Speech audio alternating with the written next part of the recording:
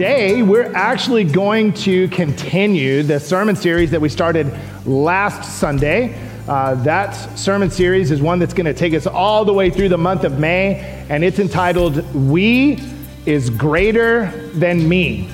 Together we can do more.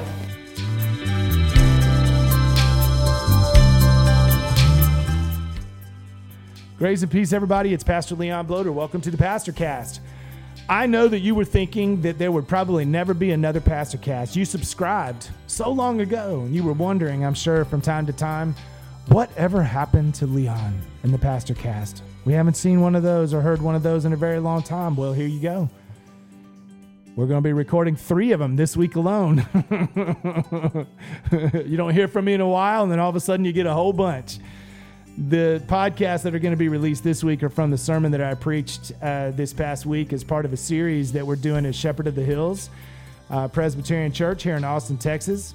As you heard at the very beginning, that series is entitled, We is Greater Than Me.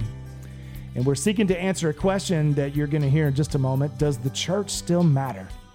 And this particular sermon focused on a passage from Hebrews chapter 12. And it was all about why we need to gather, why it's so important for us to gather, to show that God still matters to us, to show that there's something amazing that can happen when the people of God come together. And so I hope that you enjoy these podcasts, and we'll get right to it. Here we go.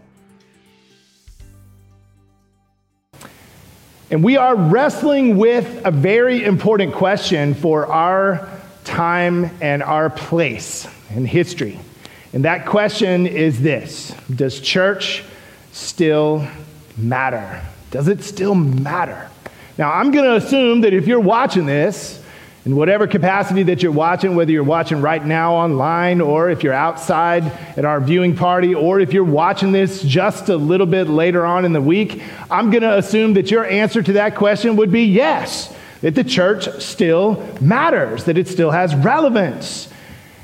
And you would be right, because I believe the same thing. But here's the issue that we're facing for those of us who are within the church right now.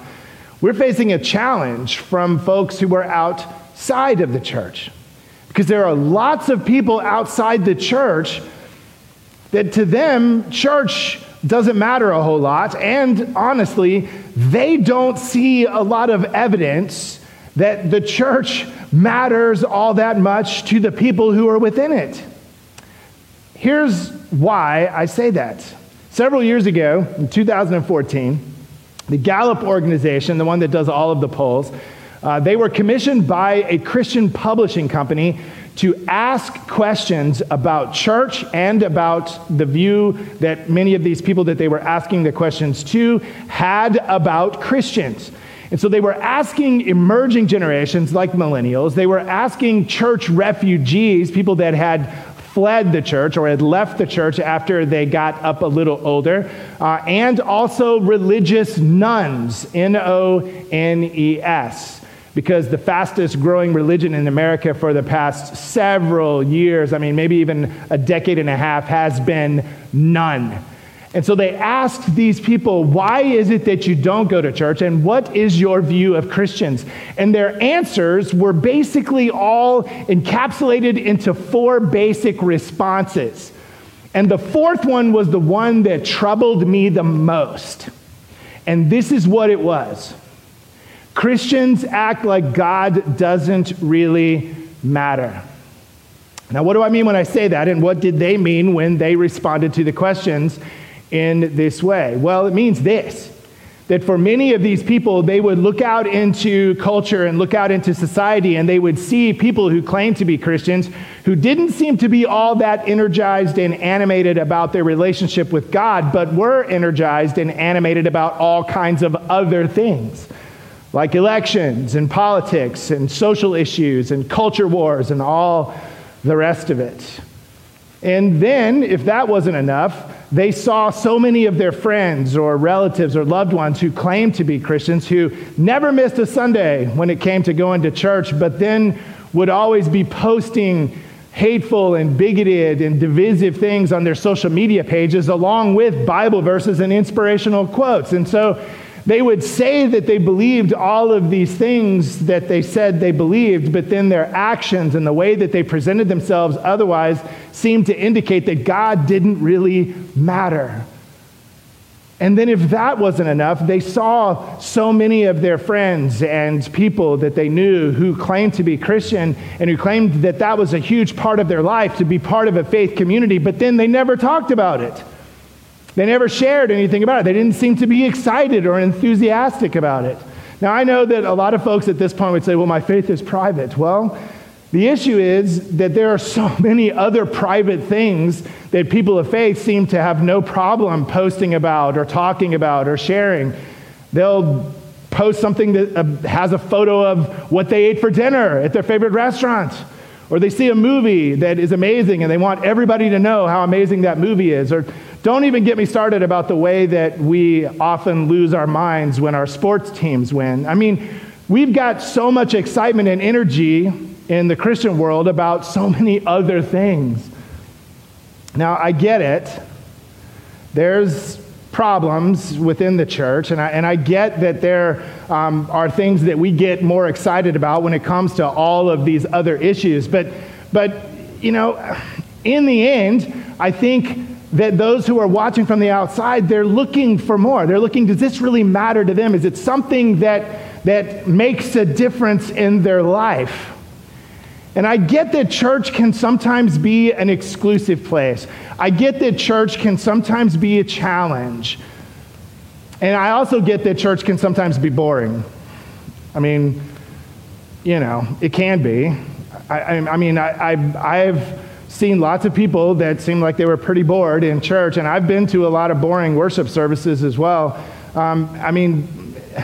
Most of the boring worship services that I've been to, unfortunately, have been presbytery worship services. If you're wondering what that means, for those of us who are Presbyterian, we have a governing body and we gather a couple times a year and we have worship services during those times. And I can just say as a track record that most of those worship services tend to be on the boring side. And don't take my word for it. You can ask my son Jackson, who several years ago, I took him to a presbytery meeting, not as punishment. I thought that I was actually trying to show him, like, this is what Dad does for a living. And so we were at this presbytery meeting, and the worship service was probably, it wasn't like in the top 10 of most boring worship services I've ever been to in my life, but it was close. And so Jackson says to me afterwards, that was the worst church experience of my life. And I told him, I said, you haven't lived long enough and you will probably have a worse one. I'm just going to prepare you for that. It's probably going to happen. And here's the thing. Sometimes people fall asleep in church. Some of y'all are probably asleep right now. You had a big breakfast, you're sitting on your sofa, you got relaxed. You just kind of sink down into that thing, and the next thing you know, you wake up and it's the benediction and you're like, wow, best service ever. Just slept right through it. But the thing is that I can't see you doing it right now. But when we gather together and there's people in here, I can totally see you sleeping. Like when I'm preaching and I'm up here and I'm looking out, I can see the people that are sleeping, and I usually make a game out of it in my head. I'm going to try to wake them up. Now the problem is that sometimes the people that are sleeping are sitting behind me in the choir loft, and I can't see them, but everybody else can. That's a bummer. There was a guy in one of the churches I served many, many years ago that he was in the choir, and he would fall asleep every Sunday, and he would snore like a beast. I would be preaching, and I could hear the guy snoring behind me. That doesn't engender a lot of confidence, if you know what I'm saying. So that happens, right? Sometimes, it's like kind of a metaphor, right, for many of us. This whole idea of like sleeping in church, where it gets to the point where it's like so familiar, too familiar perhaps, maybe a little on the boring side. Whatever it is, we're not as excited about it. And listen, I know Netflix has more drama. The golf club probably has friendlier people. The park has a nicer view. And none of these places and none of these spaces has anyone asking you for a pledge card or challenging you to do something uncomfortable like, love God and love everybody, right? So I get it. I get it. But something happens when we are together. Something happens when we are together, no matter how we are together, whether it's virtual or physical. When we gather together, it's mystical and wild and wonderful, and it doesn't have to be boring.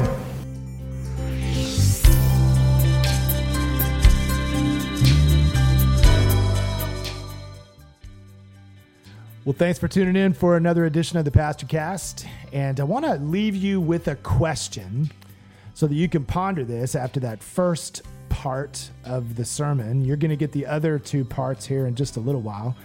But let me ask you this question. What makes a great worship service great? What is it about it that makes you walk out of a worship service after you've gone to church saying, that was amazing? So think about that.